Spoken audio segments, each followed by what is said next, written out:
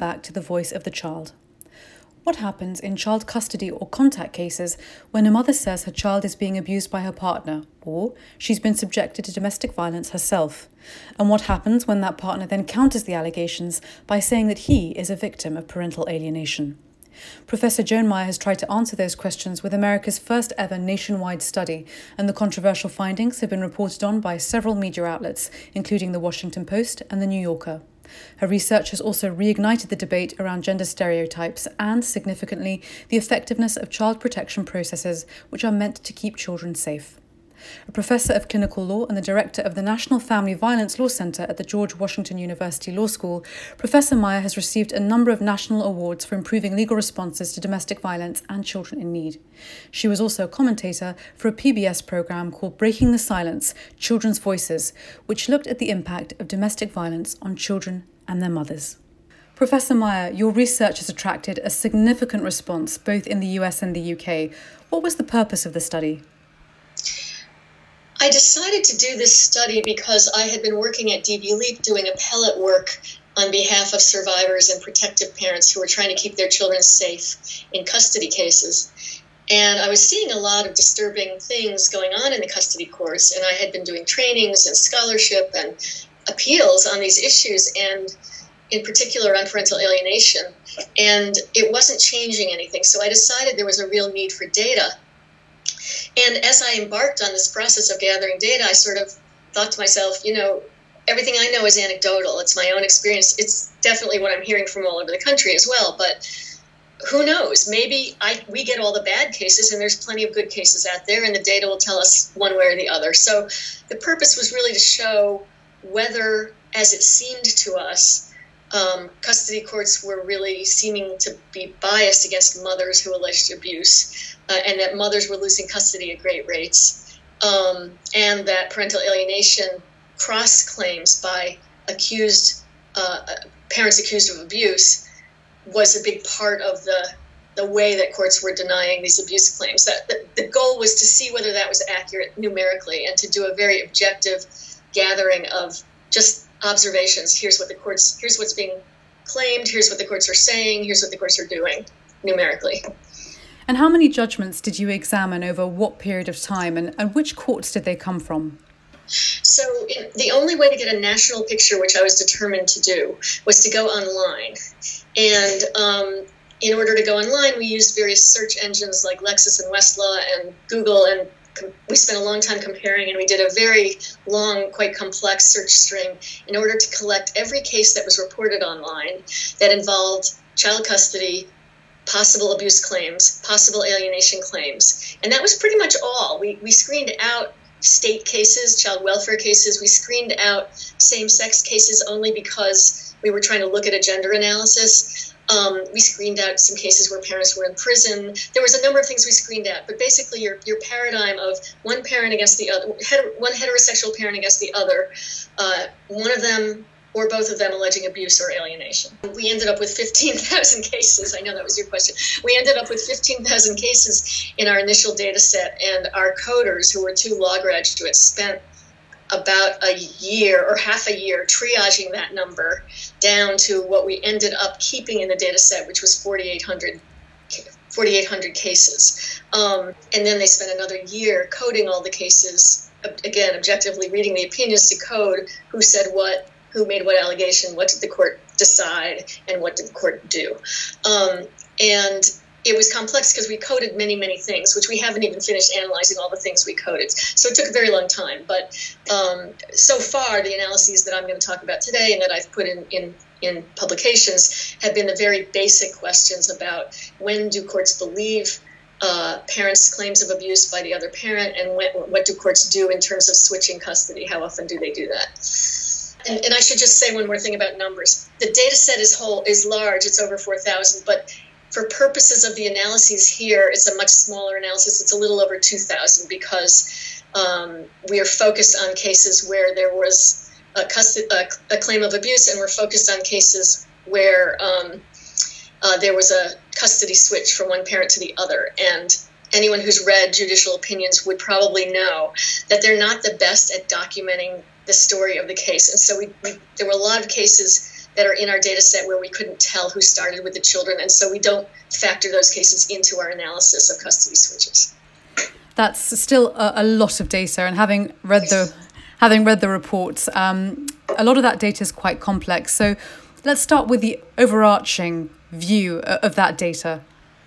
Okay, so the data was very confirmatory of the anecdotal experiences that we had been having and been hearing about. In fact, it was much stronger than I expected. What it showed, if you look at the broad picture of all the cases where there were abuse claims by women against men, and I'll get into the reverse in a minute, but when you start with those claims, overall, averaging out different types of abuse claims, which I'll talk about also in a minute, courts only believed a little over a third of women's allegations of abuse, 36%. That alone, when I shared that at one point in a meeting with a custody evaluator, she was like, wait, what? She couldn't believe that courts weren't believing abuse, because there's a very widespread belief out there in the society and I think in the courts that all you have to do is allege abuse to get away with stuff. And on the contrary, courts are very skeptical of women's allegations of abuse. I'll add to that what we did not expect in this data, but what was really stark, is that courts are particularly skeptical of child abuse claims by mothers. What we found in general was that courts believed 43% of mothers' partner violence claims, but only 21, or about a fifth, 21%, of child physical abuse claims, only a little less than that, 19% of child sexual abuse claims. And then we looked at mixed claims, mixed adult, mixed child abuse claims, and there were different percentages for that. But as a result of those very low rates, like 1/5 rates of believing child abuse claims, it averages out at around a third. But it's even lower than that for child abuse claims. So it's very stark, and I think that information right there, that courts are very reluctant or very reticent to believe child abuse claims, is powerful information that everyone needs to know. Both any parent who's going to be alleging child abuse, but especially a mother, needs to know that. And any evaluator or guardian ad litem or judge should know there seems to be a bias against believing child abuse claims, as well as domestic violence claims to some extent, unless you accept the theory that 80% of women reporting child abuse are lying or are crazy. If you don't start from that belief, then we have a problem of a great deal of skepticism about women's child abuse claims. And what happens when fathers alleged abuse? We're flipping it over now. So I have a comparison of fathers, not so much on the allegations of abuse, I'm sorry to say. I have a comparison of fathers when we get to losses of custody. I don't know if you want me to leap into that yet, or... Yes, yeah? That's fine, yes. Okay, so losses of custody, overall, again, averaging out all the different types of abuse, women lost custody about 28% of the time when they alleged abuse against a father. Those rates were higher, again, when they alleged child abuse, over a third of the time when they alleged child abuse. Fathers, by comparison, lost custody on average only 12% of the time, a great difference from 28% of the time. And when they alleged child abuse, very little. The numbers are small here because we're looking only at the cases where fathers started with the children, and the court records that. And fathers alleged child abuse against mothers, which is a fairly small percentage. But we had 6 cases where they alleged child sexual abuse against a mother or the household of the mother. And they lost custody in 2 of those, which is about a third, which is similar to the mothers, but the mothers have a much more robust set of cases. And in child physical abuse, they were 65 where they accused mothers of physical abuse. They only lost custody 11% of the time in those, whereas mothers lost custody 34% of the time when they accused a father of child physical abuse. So all of that, and then when they accused a mother of domestic violence, interestingly, you would think, and I think our data do show that courts are a little more skeptical of men accusing women of domestic violence, but they still only lost custody 14% of the time compared to 22% for women who alleged domestic violence. So it averages out at a much lower rate of custody loss. So what that implies, which is, again, consistent with the stories we hear in the cases I've reviewed, the many, many hundreds, probably thousands at this point of cases I've reviewed, is there's a punitiveness, there's a hostility to women who raise abuse claims, which is less evoked by men raising abuse claims. You also looked at cases in which fathers made claims of parental alienation after mothers had made claims of abuse or domestic violence. What happened in those cases? Okay, so that switches me back to a slightly different subset of the study. We did, sort of the most important part of what we were looking at was that comparison of what happens in alienation cases and how does that compare to the non-alienation cases. So if you look at the belief of abuse claims, what we found was that when mothers alleged abuse but there was no cross-claim of alienation, they were believed 45% of the time if you just looked at domestic violence. But when alienation was cross-claimed, that dropped to 37%. You see a much more stark drop when you look at child abuse. So without an alienation cross-claim, women were believed 29% of the time about child physical. But with a cross-claim of alienation, they went down to 18%. And child sexual abuse is where you see the most stark and the most really stunning impact of parental alienation, but also the stunning degree of skepticism by courts. They're already very skeptical in the non-alienation cases. They only believe women 15% of the time when there's no alienation cross-claim. But when there was an alienation cross-claim, they believed women 2%, which represented one case. So 1 out of 51 cases where mothers claimed there was sexual abuse of the child at the father's house, and the father responded with an alienation claim. Courts only accepted the sexual abuse once. That's really stunning finding. So it does indicate, consistent with, again, our anecdotal reports, that parental alienation is very powerful in reducing courts' willingness to believe abuse, that it's very linked, that claim is very linked with a disbelief in abuse claims. And that's very important in a larger field of family law and family law practice, because many people who teach and train and write about parental alienation are very insistent that it's not about abuse. It's not about disproving abuse. It's a much broader problem. And I understand that the theory is much broader, but what this research shows is that its power is particularly great when used against women accusing fathers of abuse. And that's not surprising, because the whole theory of parental alienation syndrome was first invented as a way of refuting child sexual abuse. So you're seeing exactly that here, even though everyone is now arguing that what the courts are doing is not parental alienation syndrome, it's parental alienation. What they're actually doing is identical to what PAS called for, which is to disbelieve child sexual abuse and other child abuse claims. There are a lot of very interesting observations in the research, and one of those is that in non-abuse cases, the data found that alienation allegations had a more gender-neutral impact. Why do you think that was the case? Right. So in the cases where a mother was not claiming abuse, but a father was still calling her an alienator, or vice versa, we did find relative equity in outcomes. Now, we don't know if they were the correct outcomes, but the numerically it was very close outcomes in terms of what happened in terms of belief and in terms of custody losses. And my thinking on that is very consistent with what I just said, which is that alienation is seen as a particular weapon and is used as a particular weapon against mothers' claims of abuse. But when you get into alienation without that particular target of attack by the alienation claim, courts are able to be more gender neutral in their assessment of it, and they're able to just look at what is each parent doing or not doing that might undermine the other parent. Whereas in the abuse claims, everyone gets crystallized and kind of magnetized around the abuse claim as the sign of alienation. And so you see more gender neutrality or equity potentially in the non-abuse alienation cases.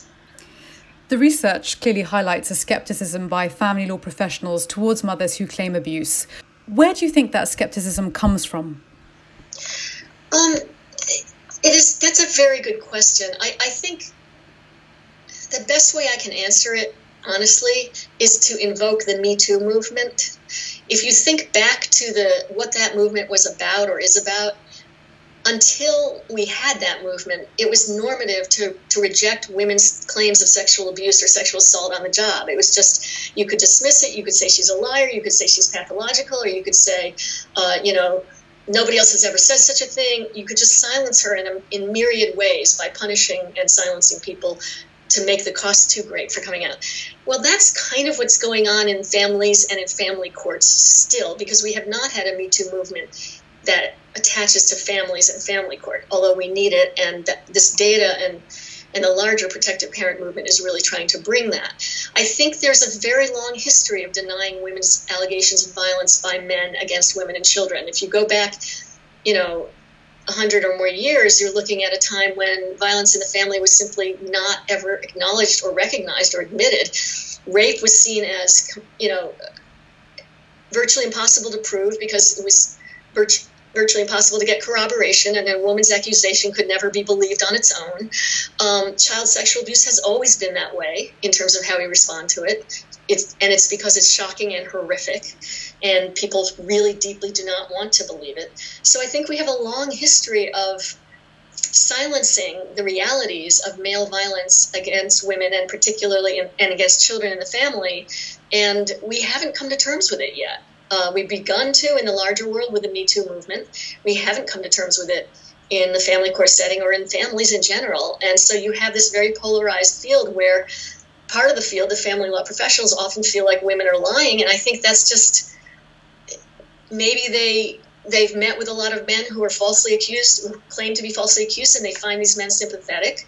And there are many, many things. I've spoken to women who act as guardians ad litem, who purport to be very objective, but the minute you send them a case, they start shredding and deconstructing what's wrong with the mother. And I think that's a very common instinct, that it's easy to throw claims or accusations at women about what they've done wrong or why they're not credible. There's myriad ways to call women not credible.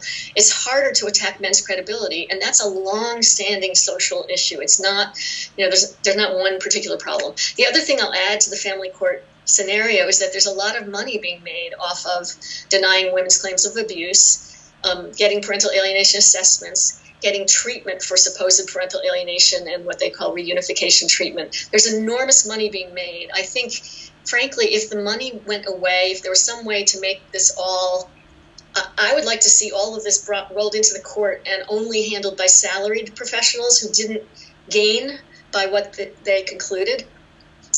I think we would see a more honest and objective assessment. I think there's a lot of stake in finding alienation. Some of the professionals, and most of them, I think, are very honestly doing the best they can and believe what they're saying, what they're doing, and believe they're helping families when they do it. But they don't understand abuse. They don't necessarily really want to understand abuse the way those of us who work in the abuse field understand abuse. And there's just an ingrown skepticism. But some of them, I think, know what they're doing and are doing it intentionally. There are certainly loud and very active people in the field who are notorious for being somewhat bullying in the way that they write, in the way that they speak, in the way that they deal in court. And that kind of fits what we know about the denial of abuse. There's a lot of bullying that goes on in that process. One of the things that I kept thinking about when I was reading the research was that these decisions were being made by a very specific person, and they were the judges. Did you look at the gender of the judges whilst you were doing your research to see whether there was any correlation between the gender of the judges and the decisions being made? That's a great question. I get it almost every time I'm interviewed. And unfortunately, we were not able to look at the gender of the judges because we were looking at published opinions and they say so-and-so, comma, J. So you don't get a first name and you can't tell the gender. And so we couldn't measure that at all. I will tell you anecdotally that I have seen as many harsh, skeptical female judges as male judges. I don't see much difference in gender, frankly. And I've seen some wonderful leaders in the field who are trying to help children who are male. So I don't know how far we can go with that. I think a better way to look at it is, when we talk about racism among police forces, we often acknowledge that many of these officers are African American. And there's a culture.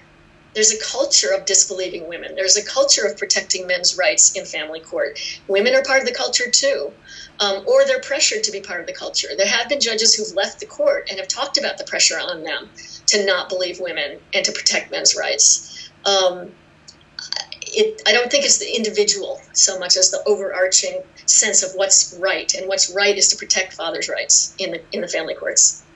And that ideology is being carried out by women as well as men. Exactly. And why do you think women are willing to perpetuate that ideology?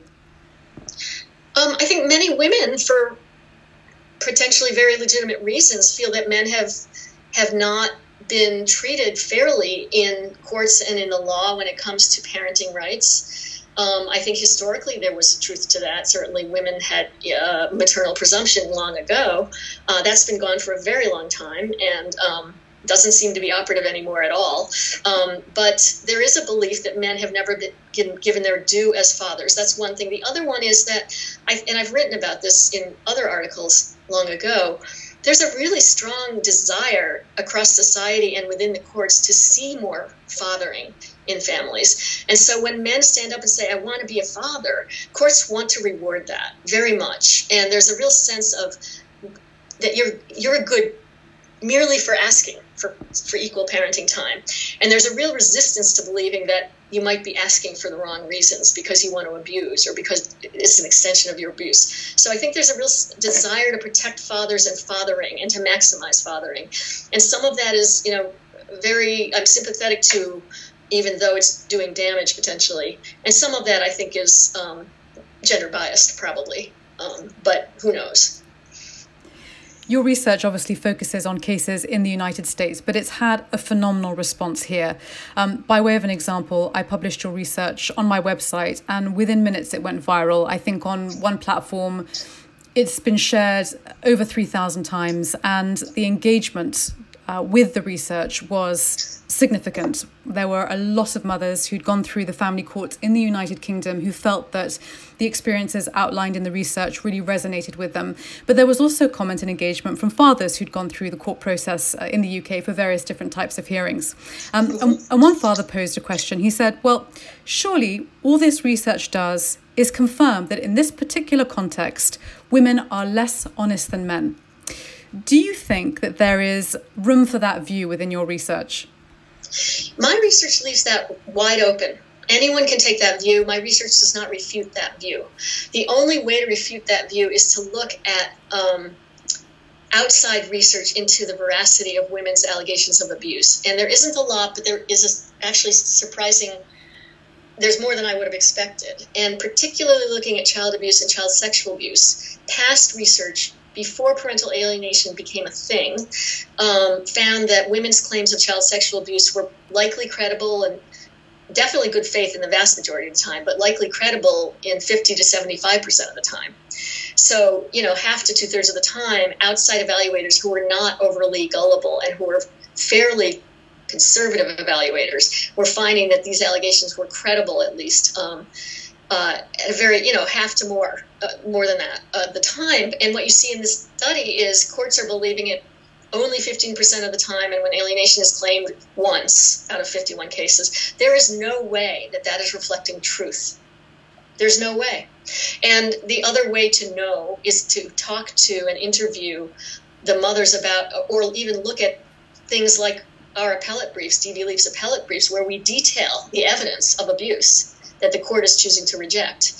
I've had case after case where there's multiple layers of corroboration of child sexual abuse. You have a kid acting out sexually. The police are being called against an 8-year-old because she's being sexual with her classmates. That's not a sign of coaching. That's a kid acting out. Kids do that kind of acting out most often if they're sexually abused, not for many other reasons. And then this kid had hallucinations, and 3 out of 4 evaluators who had expertise in child sexual abuse thought that there was a good chance she had been sexually abused. They never say for sure. But nonetheless, the court chose not to believe it and to believe a psychobabble theory about enmeshment and alienation and whatever, and chose not to listen to the expertise that was presented at trial on dissociation and how children respond when they're forced to be with an abuser. Courts are choosing not to believe what's right in front of their face in many of these cases. And if you get into the weeds of the facts and the evidence and the information, I think it becomes harder to just airily declare that these courts are all doing it right and all these women are lying. But yes, you can make the argument, and the study does not refute that. There are a lot of themes that emerge from the research, including human bias. Are you concerned that genuine allegations of child abuse are being ignored or overlooked because of judicial bias? Absolutely, but it's not judicial bias alone. It's judicial bias which is being encouraged and led by other professionals who are neutral court appointees, like guardians ad litem or whatever you call them in the UK, or custody evaluators, sometimes parenting coordinators. There's a whole stable of psychologists, usually, sometimes lawyers and other people, who get appointed supposedly to advocate for the child or the best interests of the child.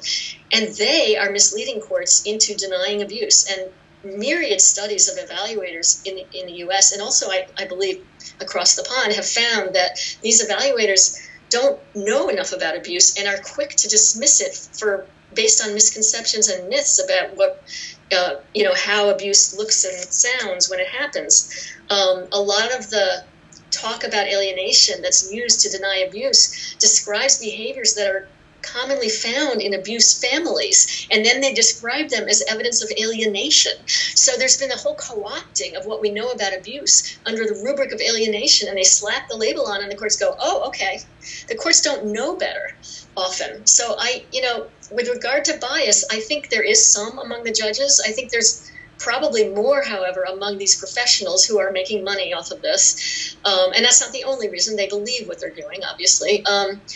And there's a lot of bias, and I think a lot of judges are being misled. And there was a great podcast I'll point your listeners to that was done by Reveal, and it's called Bitter Custody. And it has in one case, it has a story about children who were sent to a reunification program and cut off from their preferred parent, who in that case was a father. And they're interviewed with these children now that they're older, and the judge is interviewed afterward, and he says, oh my, I don't think we know what's going on in these programs. Maybe we should take a closer look. And that's my paraphrase. He says something else, but it's the gist of it is I had no idea. And that's what I think is happening with judges. They have no idea. They're being told by these psychologists that these are good programs and they should send the children there. They don't know what's actually happening. And now the children are aging out enough to be able to talk publicly about what happened to them there. And that's posing a bit of a problem for some of the programs, but it hasn't really filtered up to the judges yet. So unfortunately, family court is a place where a lot of junk science and invalid assertions, psychological and psychosocial assertions about treatment, about diagnoses, about labels are made, and courts don't know better. They don't know. It's unreliable. Now, I will say, going beyond that when they have an expert on the stand telling them it's unreliable, they often refuse to accept that. So there is some bias going on there too, but I don't think it's necessarily mostly bias on the part of the judges. I think there's a lot of misleading going on. On the point of bias, we're seeing a phenomenon in the UK, which has been going on for quite some time now, where mothers who speak to their legal representatives about domestic violence they are experiencing are often told or advised not to mention it to the judge at all, because it will lead to them losing custody of their children, or in England we call it contact, and not having that contact with their child, and in some cases being permanently separated from their children. This is obviously something that's happening here in the UK, and it's been happening for some time. Do you see similar advice being given to women in the US, and what do you think of this practice? That's a very difficult question. Obviously, my study confirms that this is happening in the courts. Women are losing custody, which to us is, they may or may not lose all contact, but losing the care of their children is very, very significant. And they're losing it the most when they allege child abuse. And there's a cross-claim of alienation, so it's happening. Whether the advice is being given about domestic violence, I don't think so. However, I do think it's beginning to be given around child abuse claims.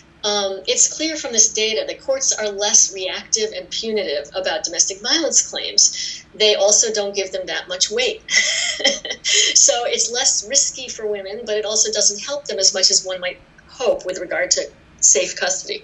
But child abuse claims are very risky for women. I can't say I know it's happening a lot, but I have heard of cases here and there where lawyers have said it's too risky, you may lose your children. And I'm at a point, people used to ask me this like 10 years ago. They would say, would you advise clients not to bring it up? And I would say, I don't really know. It would depend on the evidence. Well, now with this data, I would advise parents not to bring up women not to bring up child sexual abuse unless there is, eyewitness evidence or, maybe a past conviction of the abuser. If all they have is the child's report and it's going to be a sort of a battle of the experts and he's probably going to claim alienation, don't bring it up because it's your ticket to losing custody. at this point, I would say. Child physical abuse is less clear, but it still seems pretty high risk. But child sexual abuse is the one where I think I would have to say that I would actually give that advice and say, here's what we know empirically your odds are of losing custody. In fact, I can give the odds here. Hold on. Sorry, I don't have the odds on that particular data point, but I have the odds earlier when it's not involving alienation. Mothers have 2.5 times the odds of losing custody when they're alleging both physical and sexual abuse than when they allege child sexual abuse alone, for starters. So that mixture is really bad. Mothers who allege child abuse by a father are at a 1 in 4 risk of losing custody to the alleged abuser. So it raises your risks. But what do women then do if they're genuinely concerned about their child, but they're being told not to mention it in court? How can they protect their children in those cases? I'm sorry to say that the courts are making it very, very difficult, if not impossible, to protect children in these cases. And that's, I have a client, I had a consult client recently who I said, these are the data. This is what will happen if you don't win, and your odds of not winning are very, very high. And she said to me, I can't not fight for my children's safety. And I said, I hear you. I respect that. I just need you to know, the risk you're taking and be taking that risk with your eyes open. Some women feel like that they have to act from their heart. Other women look at the risks and say, I have to act pragmatically here. If my children are going to be even worse off than they would be if I don't bring it up, I better not bring it up, even though it means I can't protect them completely. I'm protecting them a little bit from what would happen if I do bring it up. And it's a terrible, terrible rock and a hard place for mothers who love their children. It's unconscionable that we're doing this to mothers and children. I think there are very few cases worse, than having to decide how you're going to protect your child in those sorts of circumstances. Or how you're going to have to let them not be protected. Exactly. To some extent, yeah. Now, you've been looking at these issues for more than 15 years, and a PBS programme you took part in about the impact of domestic violence on children and mothers specifically sparked heavy criticism when it aired in 2005, particularly from fathers and fathers' rights groups, which led to the PBS ombudsman at the time, Michael Gettler, stepping in and making a judgment call on the documentary, which wasn't very favourable, calling it a flawed presentation that diminished the impact and usefulness of the examination of a real issue by what did indeed come across as a one-sided advocacy programme. How do you feel about Gettler's comments and the documentary 15 years on? It was a very powerful documentary, in particular because it was called Breaking the Silence, Children's Voices, and it focused on children. It had interviews with children, a film of children, one in particular I'll never forget, who was whispering from her father's house on the phone to her mother, "Get me out of here." And when you see that, you realize what mothers are being put through and what children are being put through in these cases, although, you can write it off and say that was one case or these were 4 cases in this particular show. So here's what I think about that. It wasn't presented to be a neutral study like mine is. It was presented to give a perspective of what was being done to some children in some cases. And those things were being done to those children in those cases. And you could liken it to a story about the Holocaust, interviewing survivors of the concentration camps and saying, well, you didn't interview any of the Nazis, you didn't interview the guards. Is this a fair depiction? It's a fair depiction of what the survivors experienced. There are some things that, interviewing the other side, you're just going to get denial and obfuscation. You can do that and pretend to be balanced in doing that, or you can just say, atrocities are atrocities, and here I'm describing some. How representative they are remains to be seen. So I don't think there was anything wrong with the documentary. I think the fathers' rights outcry was to be expected. I think PBS and the ombudsman were more shocked than they should have been. But I think most of the world doesn't understand how vocal and aggressive fathers' rights organizations are and how much they seek to and often succeed in inflicting pain on those who work with victims and advocate for victims. And so they're very well organized, they're very powerful sometimes, and they threaten to sue all over the place, and they have the resources to do it, unlike most battered women who are completely out of money and don't have the resources to sue the bad evaluators, etc. So So they have a lot of intimidation power. And so the ombudsman stepped up and did his critique, which I don't listen to a whole lot more than the father's rights people listen to that documentary. What they did ultimately was another show on the demand of the father's rights people, and it was supposed to be kind of the other side, but it was more like a family court story of how we try to be balanced and fair, and it just whitewashed everything. It didn't really go in either direction. I don't even think it got much attention ultimately.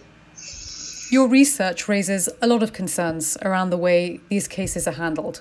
What can child protection professionals do to ensure that children are the priority in these kinds of cases and parents are not unjustly punished for trying to protect their children? I think child protection professionals absolutely need to shed the idea that parental alienation is what's happening when mothers allege child abuse. They need to just get rid of that. There is no science behind that. And even the current experts in alienation say that's not what it's about. I have yet to see any of them say it's being misused in that way to deny true abuse, but they're moving slowly in that direction, some of them, I think. And they say it's really not about child abuse claims. You have to evaluate child abuse on its face. So everybody, family courts and child welfare professionals, need to be taking the question of alienation, friendly parent, enmeshment, any of those labels out while they assess abuse. And they need to assess abuse based on expertise about abuse, not based on this kind of ideology that says women lie all the time, and that women are able to convince their children to not only report false things, but to emote false things and to hallucinate false things and to remember false things. All of that stuff is been fabricated. There's not much science behind it, if any, and yet the whole system is relying on this notion that it's so often false. We need real experts in sexual abuse, and only experts in sexual abuse, assessing sexual abuse. And I think we need real experts in family violence and domestic violence, assessing all other abuse claims, because child welfare professionals in particular have been very slow to understand how adult domestic violence radiates through the family and victimizes children inherently, as well as often physically as well. I think child welfare professionals have been very slow to understand coercive control, which is a huge part of what we know about domestic violence and domestic violence perpetrators. And often you don't have smoking guns and major injuries and broken bones, but you may have a lifetime of terror, an existence of terror that comes from the coercive control of this perpetrator. And child welfare professionals need to recognize that, because that has profound implications for child safety, both in the moment and after separation.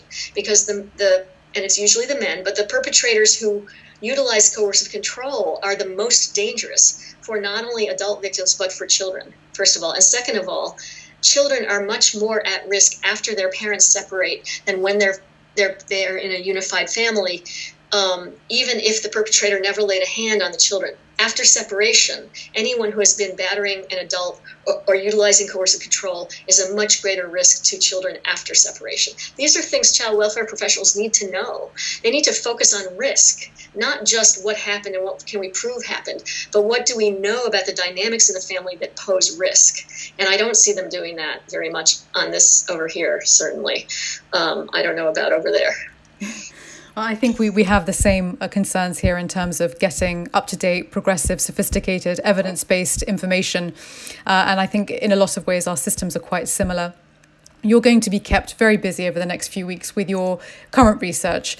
But I wanted to ask you whether you had any other research projects that you're thinking of carrying out, and if we can have a sneak peek. I have so many things I want to write. Some of them are empirical and some of them are not. I need to get this data out more widely than it has been so far. I need to educate the child abuse field, and I'm working on that with regard to this data and other things, related things. And I'm also trying to get out analyses and thinking and about why family courts are the way they are, and how they can change, and how we can change laws to help them change. In terms of future research, I have my eye on an incredible data set that is managed by the Center for Judicial Excellence based in California, which has piggybacked on other people who had begun many years ago to track child homicides that were committed by a parent, usually in the context of separation or divorce. And the Center for Judicial Excellence has been doing an amazing job of collating, continuing to track these and to try to analyze how many of them could have been prevented. In other words, how many of them were cases where a court knew, was warned that a child was at serious risk from this parent. Usually the father, but not only. There are some other cases in there too. And they've already identified, just based on media, about 100 cases where these children did not have to be killed, and the courts could have protected them, were on notice. But we haven't had the resources to analyze all 700 and some, which they have in their data set now, or to more thoroughly analyze the 100 that they've flagged. And we desperately need research funding for that work. And I'm in my new center at GW, I'm going to be looking into finding funding for that. Whether I do it myself or I do that in tandem with the center itself and some researchers we bring in remains to be seen. I couldn't do it hands-on. I'd have to hire someone anyway. But we need reporters as well as potentially lawyers who have some time to do some digging into these case files and be able to demonstrate what courts knew and when they knew it, and why they did or did not protect the child. So I'm hoping that that's a new area of empirical research that we'll find the support to do. And then there's a lot of pieces of this data that we haven't analyzed yet, like visitation, or even just looking at who ends up with custody without worrying about who started with custody.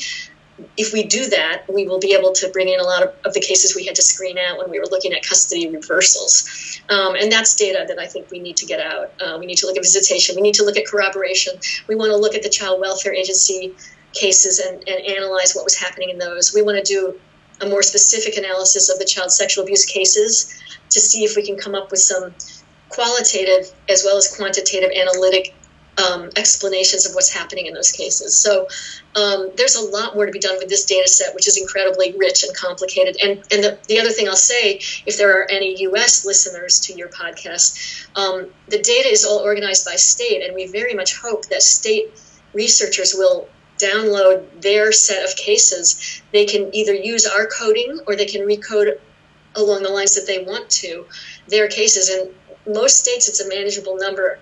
California, it's an unmanageable number, 500 plus, I think, cases. But most states, it's much, much less than that, and they can wrap their minds around, and then they can do state-based analyses and use those for law reform. So I hope that happens too. If you had just one sentiment that you were able to share with child protection professionals, what would you say to them? I would say know where you have expertise and where you don't. If you don't have genuine expertise in child sexual abuse, make sure you get someone who's a true expert, meaning they have worked with children, they have been able to identify true and false cases, they can help you assess.